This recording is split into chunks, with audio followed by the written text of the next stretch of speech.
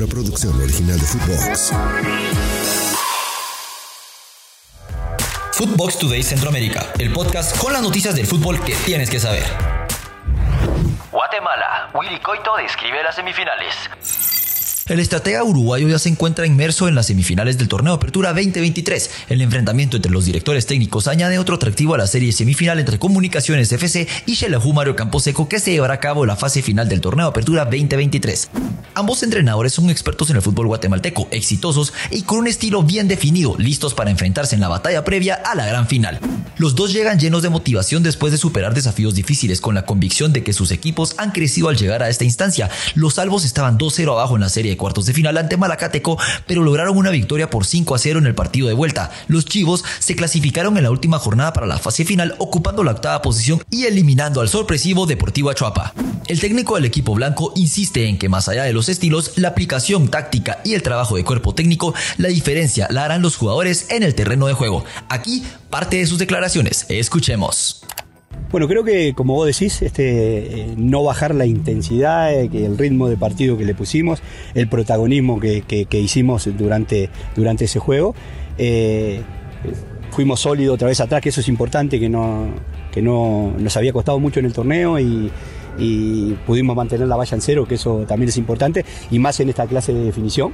Y también creo que mejoramos en ser certeros, ¿verdad? Porque en otros partidos creábamos mucha oportunidad de gol y no concretábamos, y después los partidos se nos complicaban. Antes de continuar con estas notas, los invito a que vayan y le den seguir a Footbox Today Centroamérica. Escríbanos qué les pareció este episodio y nos califiquen con 5 estrellas. El Salvador, Alianza versus Águila, rivalidad por todos lados.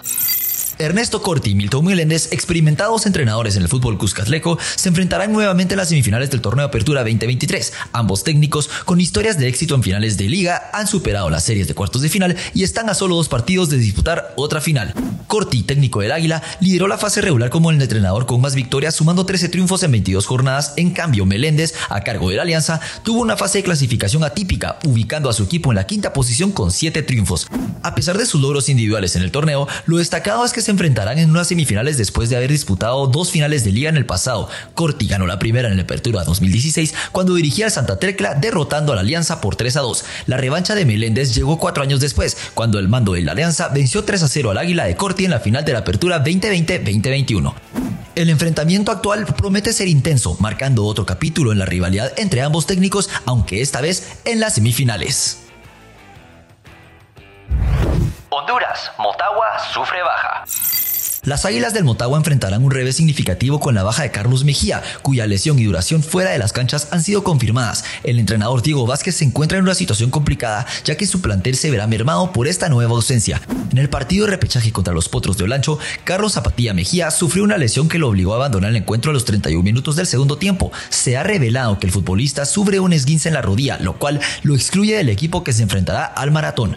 Para su movilidad, Mejía necesitará muletas y se espera que su tiempo de recuperación sea de 4 a 6 semanas. A pesar de este contratiempo, el futbolista ha compartido un mensaje en sus redes sociales: Dios le da peores batallas a sus mejores guerreros. Mejía ha sido un jugador clave en el Motagua durante la actual campaña, acumulando 798 minutos en el torneo Apertura de la Liga Nacional. Antes de la llegada de Diego Vázquez, participó en 16 partidos, siendo titular en 7 de ellos y entrando como suplente en el resto. Hacemos una breve pausa y los invito a que escuchen nuestros otros podcasts de Nación Fútbol Centroamérica en todas nuestras plataformas de audio. Panamá, Carrasquilla se queda en Houston.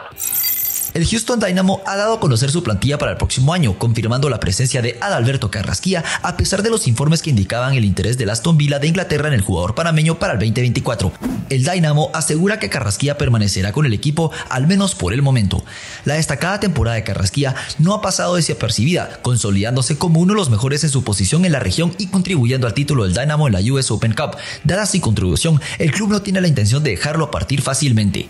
Es relevante señalar que el contrato de Carrasquilla sigue siendo válido con el Houston Dynamo, otorgando a la directiva la capacidad de exigir un precio elevado por uno de sus jugadores más destacados.